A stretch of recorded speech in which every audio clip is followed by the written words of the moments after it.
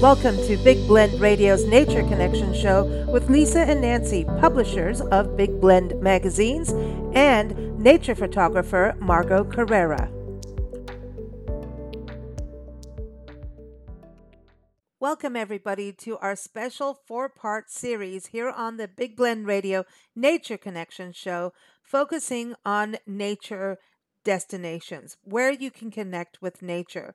So this is part two. First episode featured our co-host, Margot Carrera, who is a fine art nature photographer, and we talked about sacred spaces and how to actually connect with nature. We talked about experiences in Africa, Big Bear Lake, and also even Texas. We went around the world, basically. Now we're going to go around the world again. We have Linda Ballou joining us. Linda Ballou is a travel writer and author. She's also a podcast host here on Big Blend Radio with her Lost Angel Adventures series. She talks about her nature connection adventures in Ecuador and also talks about her backyard, which is Los Angeles. Then we also chat with award-winning travel writer and photographer Jamie Edwards, who talks about Stowe in Vermont. And Jamie has traveled the world. She has gone from Morocco to hanging out with silverback gorillas in Uganda. So trust me, you're going to enjoy these two podcasts. From there, we're going to chat with Lisa Evans and also Diane Dobry and Katie Walls, also three travel writers. They're on the third episode talking about coastal Mississippi and Florida. And we also chat with Steve and Karen Wilson and Joe Clark about North and South Carolina. So that's the third and fourth episode. So stay tuned for that. Everything can be listened to on bigblendradio.com and youtube.com/at Big Blend Radio. Thank you for listening. Enjoy.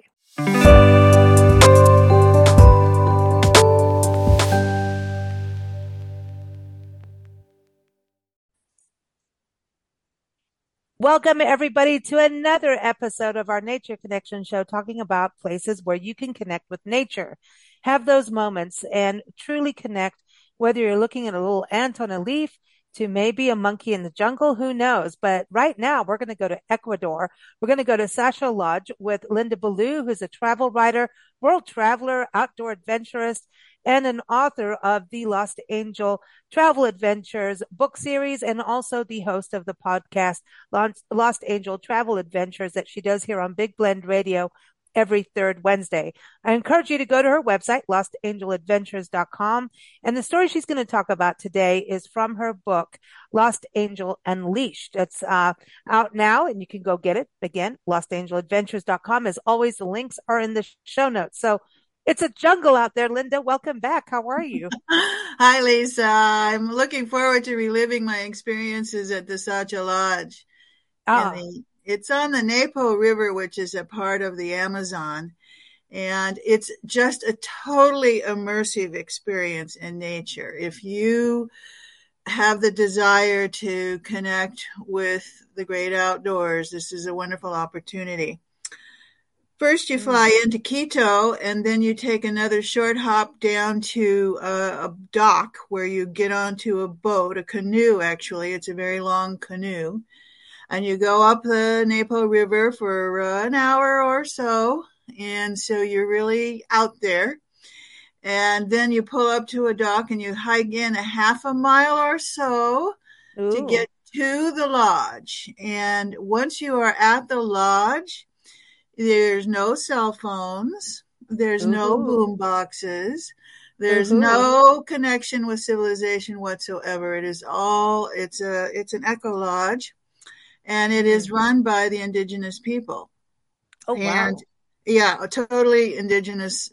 All men do the guiding and the cooking. They believe the women should be at home with the children. So that was an interesting aspect of it, that all the cooking, was done by men. So each day you have different nature walks of different varieties. One day you'll go through the trees, through these giant trees, and you'll climb up this ladder that they've built onto a kapok tree that takes you up higher than the canopy of the trees.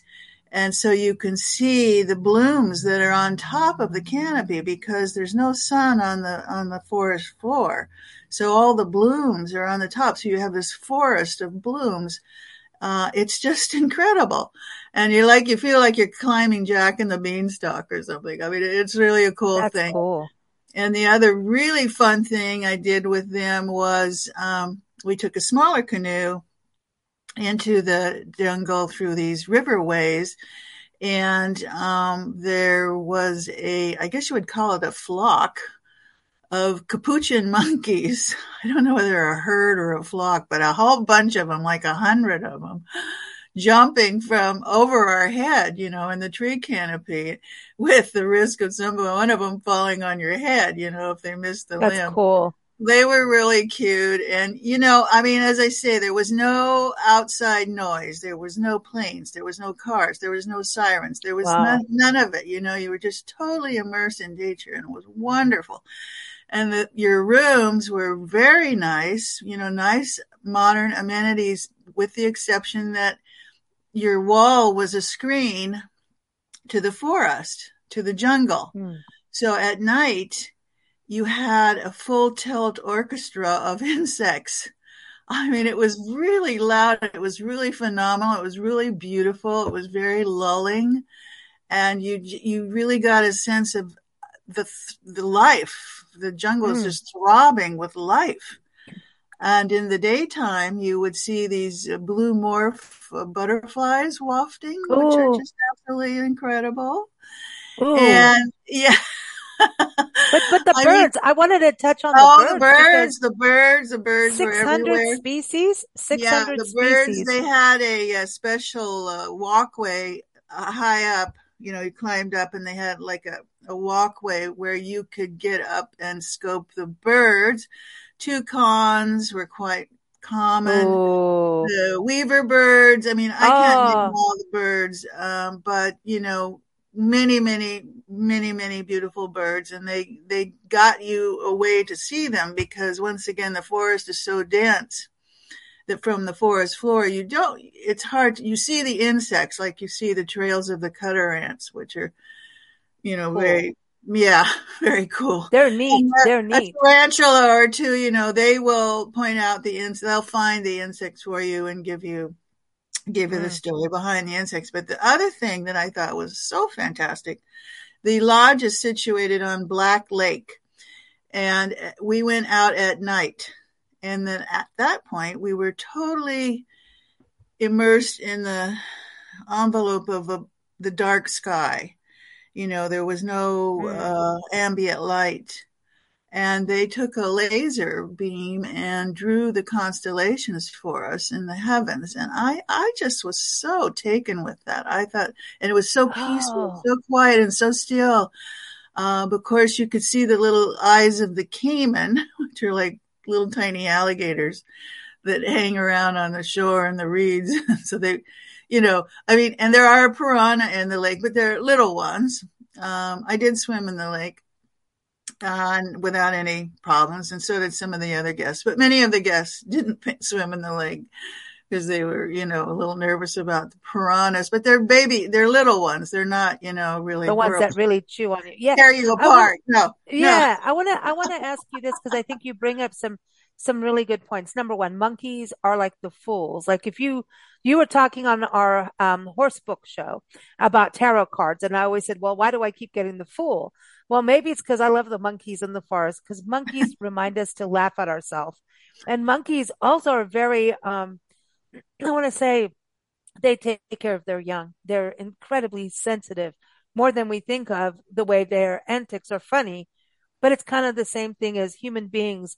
Like comedians are like the monkeys of society. And I mean this in a positive way, in that they're funny. They make us laugh, but Yeah. they know how to make us laugh Well, because they're those may sensitive, you know? that flight of monkeys over our head was hysterical. We were all laughing. It was really, really very cute. And they would grab one another if one of them was starting to fall. They would catch their friend and drag them on. That was cute. Wow.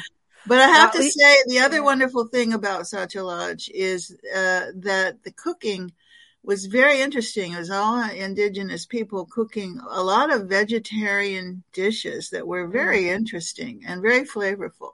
I mean, of course, they had fish like tilapia is a pretty common fish down there. But anyway, yeah, just the trying the different foods, and they served it in a buffet style so that you could experiment with all sorts of different dishes. It was a really fine experience, and it mm, wasn't that expensive. mm, So I can't recommend that enough. And so mm, for me, nature is my salvation, and I go mhm. for a walk every day in my park, which is the largest urban preserve in the United States. I'm lucky enough to live in nature. I've made it a point to live in nature, let's put it that way. What's your park? Tell everybody what the park is. Oh, I live in the Santa Monica Mountains. Santa Um, Monica National Preserve, National Park yeah, and Preserve. right. But it's, You along have the mountain coast. lion babies. I've been We watching those mountain lion do babies. we do have mountain lions. They're few and far between, but we do have them. I have coyotes in my yard. I've seen bobcat in my Cool. yard.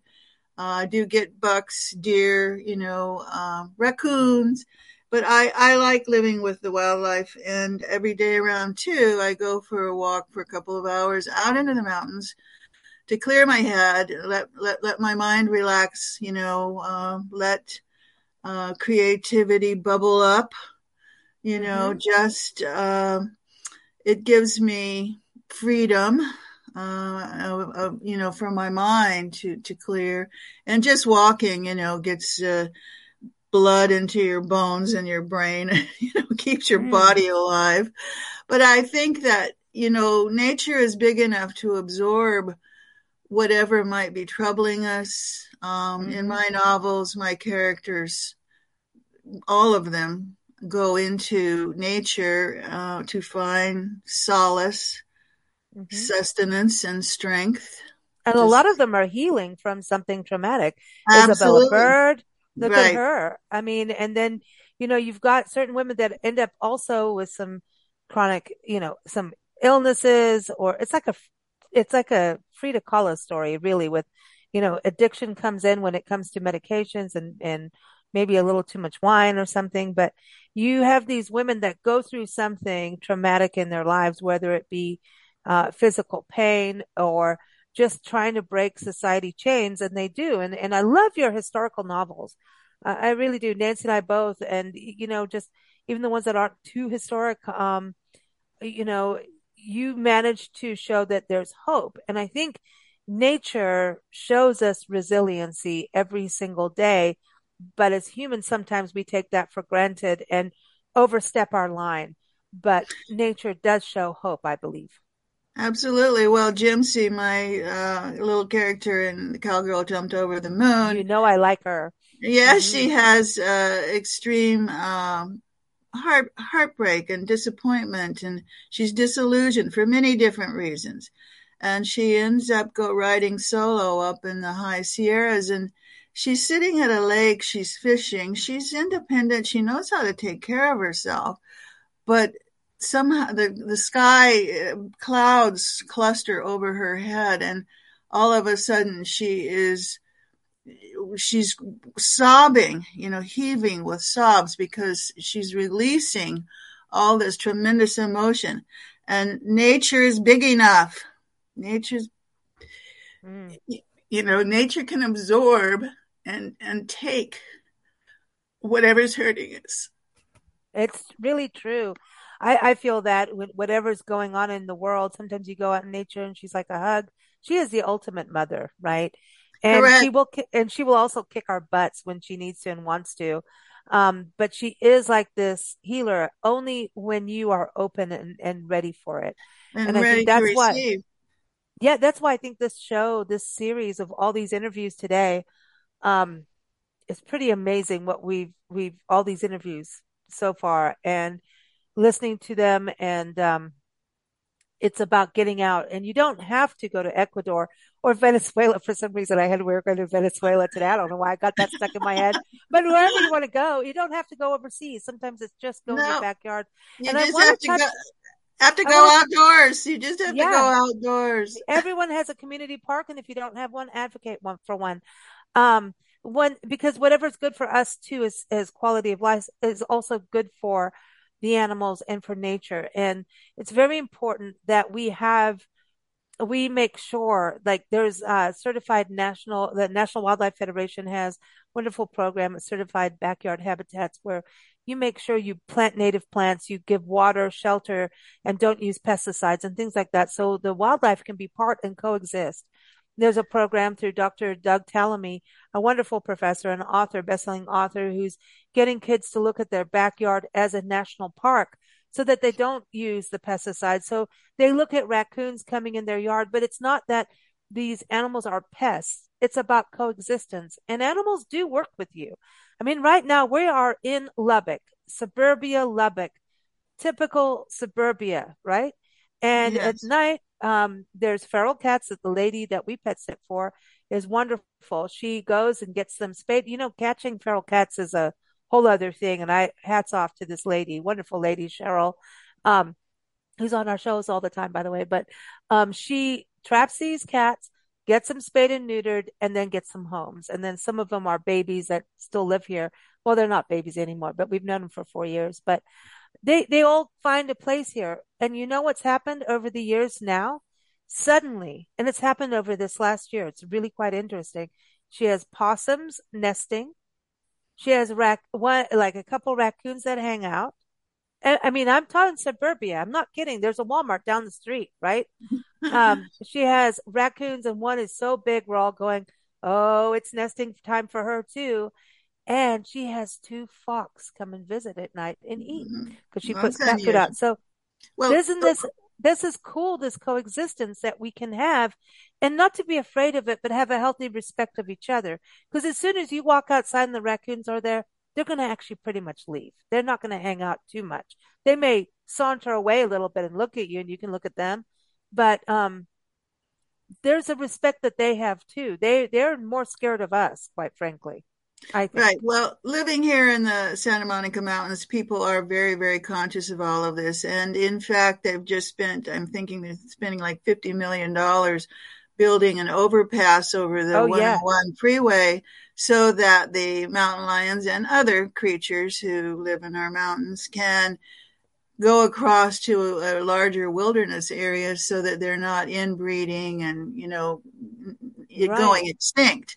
So there's a lot going on here in my hood, which is a pretty That's big cool. hood, Yeah, uh, you to, got a big hood. to, to preserve nature. And that's part of why I really love living here is because my neighbors, have the same kind of respect that I do for Mm. the animals. Does it also, I know that you are also, like, you have another hat that you wear, which is in the real estate world. Does having a natural beauty, because we talk about this on shows about having community parks and industrial, like, I was talking about the backyard wildlife habitat program, but I also think industrial parks and cities and downtowns, the more green space we can add, the less dead zone we create. We've been talking about this on shows for years that the more dead we create dead zones, just like we have in the ocean with oil spills and things like that, and harmful algal blooms come in. We do that if we don't plant native plants and don't have these green spaces that are healthy for us as humans, more trees, healthy for us humans, healthy for the birds, healthy for all of that. And the more we do green spaces, does that not actually benefit the community itself in where they live? Well, absolutely, Lisa. I mean, uh, I live in a very, California is, I think there's like 17 million people in the Los Angeles area. My Oh, real estate office is in Studio City, and there's been a war going on there for the last, 20 years to save a green space that has been there, as a golf situation and tennis courts. And people have fought and fought and fought, to keep a little bit of green in mm, their city, but unfortunately, developers have won and it's being taken away. So, we have to fight for our green spaces. And in the downtown areas, there has been gentrification and, renewal efforts. People are trying, and some of them are growing their own vegetables, in areas where they can't get good fresh Mm. produce in their stores. I mean, there is a genuine effort, but more needs to be done, and the government needs to help us preserve areas. Once again, in my area, people donate money to the conservancy so that they can buy more land when it comes up, Hmm. Yeah, and and the we can Nature keep, Conservancy is amazing with yeah, what they so we do. can keep our spaces, Hmm. and I live in a little island, an enclave in the middle of it all. So I'm blessed to be here, but once again, I fought to be here, to be living in Hmm. nature without, leaving the city. I mean, a person has to make a livelihood. But also with you can't have the intent. I mean, look at Central Park, right? Yeah. In New York City, you need those green spaces to balance Yes, off the city. You need that as absolutely. Absolutely. everyone needs it. And I think what's interesting also about Ecuador, not Venezuela, when you went to Ecuador, this entire kind of a moratorium against noise, right? And Yes. this is something our national parks, state parks, wildlife refuges are trying to really hard in balancing, even like, do we have Wi-Fi or not? And there's some negative things, especially with 5G, that actually do impact insects and beneficial insects. And all insects are beneficial, by the way, in some way. Even mosquitoes are good for food for other birds. So just saying, as much as we don't like mosquitoes, they are actually a food source. So we have to be a little nice. But you don't kill the birds that eat the mosquitoes or the bats. So, this is the balance. But being in a place where you talk about in your story that boom boxes, so now you're dating yourself with a boom box, I'm just saying, but No, well, it just happens. they're at But the beach. People bring their music to the yeah, I beach, and know I it's go, true, it's true. I go, really? Come on, Yeah, yeah, no, no, no, it's true. But and I do love a good old boombox, honestly. But I like it like somewhere away from disturbing natural areas. But there's something about this noise and light pollution that is so big. And we've done a few interviews over the years about it and when I started to realize the impact of light pollution at night, it's huge because we have hundreds of thousands to millions of birds that fly through the night, and our night lights that we leave on actually screw them up. We hmm screw them up and they die over it. And that is just putting it straight up. So having these places and then being in it, your eyes do eventually adjust. As a person who drives at night, I'm going to say, like, I wish there were more lights, but honestly, I appreciate it. And I go, well, then, pull over if you can't do it, but your eyes can adjust once you're there. And it takes, I think sometimes when we go into a place where you were in Ecuador, if you're in a high intensity place like New York City or LA in the city and you're used to all the beeps and everything, I think it takes a little bit to kind of wind down, or maybe by the time you get there from a plane trip, you're winding down already, you're tired. But there is an emotional release that happens once you get to a place like that where it is pure nature, untouched and real, untouched in the lightest way. I mean, it's obviously touched because people are there, but they're living in coexistence. But I think it's something that America needs to strive for a little bit more because I'm battling in national parks, and unless you go out in the complete wilderness to even, and I get why they have to have it. I get it. Like there's a certain area that here's the people area, here's the wilderness area, but cell phone towers, airplanes, I'm having a hard time taking a photograph without some form of pollution in nature today in this country. And this is what I do full time is travel the country, documenting parks and public lands. And I'm here to say we have a problem.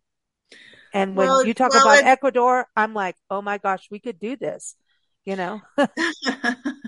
well, yeah. I mean, that's what's so wonderful about it, and it's not that far for me to get there. And Ecuador is having some political troubles at the moment, but it's a really beautiful little country and it has a great deal to offer. As far as us, the Rocky Mountain National Park and all the other national parks are requiring reservations now Yep, because I it's think it's so good. crowded. And that does help, but at the same time, um, it discourages me from going because there's just too many people. Mm, So I go to places that aren't necessarily, big attractions, but still beautiful. mm. After the COVID thing, I think a lot of people really needed to get out. And I think maybe this surge of overcrowdedness in the parks might change as we're able to travel more, internationally. And, I'm not sure of that though, because Americans feel safe in America, Yeah. you know. Yeah, you're right. You're right. I hope we find that. Well, I think also the shuttle services are a big deal too. I know in Sequoia and Kings Canyon National Park in the summer, they have a shuttle that'll take you out of the major, areas at the foothills like Three Rivers, Visalia, Tulare, Porterville. They have like a shuttle service that will take you up. And especially for people who don't know how to do a mountain pass and don't want to, there's a lot of us who don't like driving mountain passes. Their shuttle is great and you can get there and they'll take you to the different main trailheads. So you don't have to, and it's a lighter footprint into the park. So I think in a lot of ways, the parks are doing as much as they can. They're working hard on noise pollution. They're working hard on accessibility for folks who have walking issues or if they are deaf or blind, different disabilities. They're doing really good on accessibility. Um, so there's a lot of positives, but I think what you were talking about with Ecuador at the Sasha Lodge is this aspiration that we can look to, of how we can be as society in our parks and even just how we live. Do we need that extra light on? You know, what do we need it for? You know? Right. Well, I think if I recommend people to go there and stay there for a week and feel what it's like. Yeah, it's Not awesome. to I'll have tell all you. that stuff going on. In fact, there was one man there that had a very tough time settling in to the experience. He wanted more action, and it's not that kind of experience. You kind of have to slow down to get into nature and listen and be still. If you're quiet, the animals will appear. If you're noisy and chatting all the time, you'll never see anything. That's right. That's right.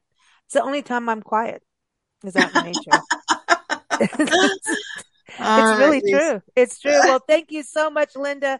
Everyone, keep up with Linda. Go to lostangeladventures.com and also hear her podcast with us every third Wednesday. And we're always going somewhere new. You never know. So catch us there. Thank you so much, Linda. All right, Lisa, take care.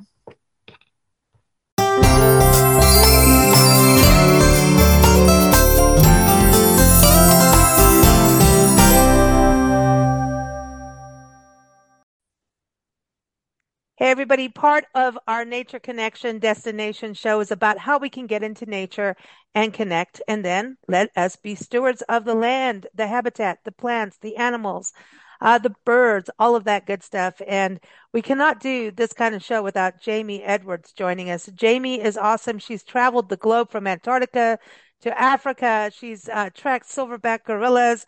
But she's not talking about that today. We've done other podcasts with her when she's talked about it. Today, she's taking us to Stowe, Vermont, and this is a state, quite frankly, we know nothing about that we need to know about, right, Jamie? Welcome Yes, back. I think so. I think everybody should go to Stowe. Okay, if you say so, I'll go. I do. I'll, Stowe is a wonderful town in northern Vermont, about an hour from Burlington Airport and about 2 hours south of Montreal. okay, so pretty well accessed, easy access to get to. Yeah, really easy access. It's direct flights from where I live in DC, from a lot of big cities, and the charming town of Stowe itself is only a really quick 40-minute drive from Burlington Airport and a really pretty drive with the mountain views. This is so cool that it's accessible, yet it seems like the actual community. And everyone, Jamie's got a great article on her website, which is iamlostandfound.com. And we're linking it in the show notes. So wherever you're listening, whether it's YouTube or Facebook or Spotify, Apple, wherever, it is linked there. So you can go read her article and see her photos, which are beautiful. It seems like the community itself is connected to its nature spots and keeping the integrity of charm and beauty and it that they understand that the natural beauty, the community has to maintain that to make it what it is, to live in and then also be a destination for visitors. You're absolutely right. And in fact, the town itself has done a lot of things to really make that marriage between the community, tourists and tourism, and nature so interlinked. In the summer, for instance, well, all year round, they have a recreational path that is miles and miles of bike paths, walking paths, rollerblading paths, over bridges, over streams, through mountain passes. You can pull over with a picnic and sit by the brook. You can have some Oh, tubes. They really work hard to make it where nature abounds, and they really want the tourists and visitors to be able to take advantage of it. And in the fall, Stowe is really well known for its fall foliage, and people kind of come from certainly the country over, but even throughout the world to see the beautiful leaf colors of Stowe. So it gets mm. really popular then. And then, of course, the mountains of Stowe, the ski mountains, are absolutely pristine and beautiful and well kept, so that when you're skiing, you're always able to appreciate the nature around you. So they're also balancing agriculture too, right? With the cornfields. Absolutely. In fact, there are still a lot of cornfields there, and there's a quiet path as well as a rec path, and the quiet path is just beautiful too. And when it means quiet, it means that you can't bike, that you can't have any kind of motorized Oh, vehicles at wow. all, and you can bring your dogs and walk, and they go right through the cornfields, across the streams. And so that's another thing that the town has put in place to really promote and highlight the nature. And a lot of these paths go sort of right behind some great watering holes where you could go sit up, have lunch beside a garden. So they integrate it with the town really well. Mm. So with you going there, it's amazing because you've been all around the world. Do you, how did you feel having, been to Antarctica? Like I mentioned, the silverback gorillas, and I know you've been all over when you're just going up the road from your home, really, not far, right, from Yeah. DC area. Yeah. Yeah. How did you feel in regards to, did you feel like that awe moment when you get into nature that you're appreciating everything there and it's beautiful and magical, even though you're not in a wild country somewhere? I would say that, well, anywhere you can put yourself in nature, you can find beautiful things, and nature lovers know that. Finding a caterpillar on the ground that you know is going to grow Mm. into a beautiful monarch butterfly, or seeing a really interesting snake. So people who love nature and wildlife will be as thrilled with Antarctica as they would be in a place like Stowe, where you just have to sort of look for, you don't even have to look very far. Everything's sort of surrounding you. And that is, I guess, the beauty of Stowe in so many ways, is that from the micro to the macro, there's really beautiful nature. You can hike endless trails to beautiful, pristine lakes, or you can walk out to a small pond and find little frogs and Oh, tadpoles. So it really, to me, is as magical as anywhere else I've been on Earth. And it's beautiful. Like the I'm photos, biased. I'm looking this. Yeah, I'm sorry, but you got like mountain views, like you're on top and you're still like looking out on mountains. Like it's Yeah, amazing. the Those are like colors are sky so islands. beautiful. I mean, any time of year you go, you get these layers of blue and green, and for miles and miles, just clear air, fresh, crisp air, and a lot of like-minded people too who love to Mm. hike and enjoy the outdoors. So they're understanding the balance of nature and living and farming. And farming needs the pollinators, so you better take care of, the Mm. land, right? In For fact, the our neighbors up there, my parents have lived there for many years, which is why I know it so well. Our neighbors up in Stowe keep bees. About a 10-minute walk up the street from our house is a sage goat farm, where of course there's goats, and they sell cheese on the honor system. Everywhere you look, Wow. there are cows somewhere, goats, sheep. So you really do feel like you are in nature and among agriculture and farming. It feels good. Okay, so I do have a friend from Vermont, a young friend who has had a tumultuous childhood, let's put it that way, Mm. and found solace in the woods of Vermont. And you know what he's doing? What? It's all about mushrooms. And Yeah. apparently, the woods of Vermont, and I don't know quite where he is, but I mean, he's a happy individual now, but basically being out in nature in Vermont has changed his life from tumultuous to serenity now, Mm. like a Seinfeld, Mm. serenity now. Um, you know, to find it's like the mushrooms, and I'm like in a weird mushroom kick in the Appalachian forest areas. Hmm. Like I'm weird about it now.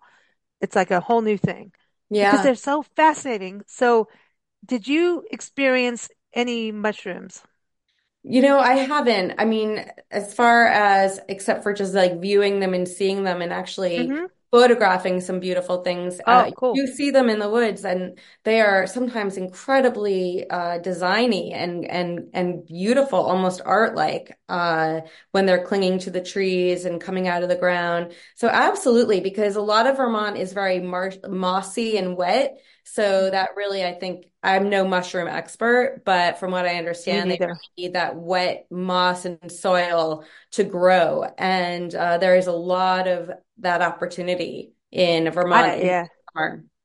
I have no clue about them other than that they're ancient beings connected with our trees, and Mm. they've been here longer than dinosaurs. They're that old, and their networks are that old. Oh, That's wow. crazy. That's some real DNA, right?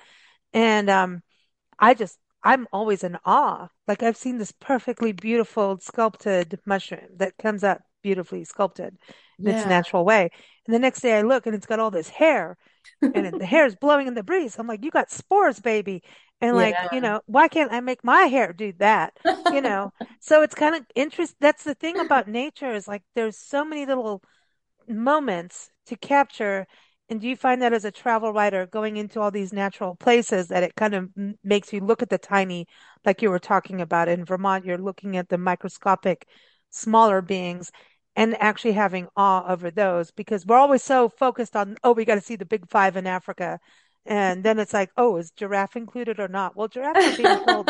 So we need to include the giraffe in everything right now and save them. But I completely agree that for those who are willing to really take the time to look, and Vermont and Stowe are one of those places that just inherently has, like your friend discovered, this built-in slowness to it, this quiet luxury where your brain is not frazzled, you're able to find things, whether it's the smallest, as you said, sculpted mushroom or an eagle flying overhead, mm, or something really large. That is part of the beauty of being in nature is being able to train your brain to notice these things. do you think that the tourism aspects of Stowe, the town itself, do like the hotels and restaurants and things, do they understand the sustainable footprint that we need to have now? Oh, Being absolutely. In a fact, light footprint. one of our favorite restaurants is called Plate, and it's right on the main street in Stowe. And a lot of almost everything is foraged from nearby. They take great care to source locally, as a lot of restaurants do.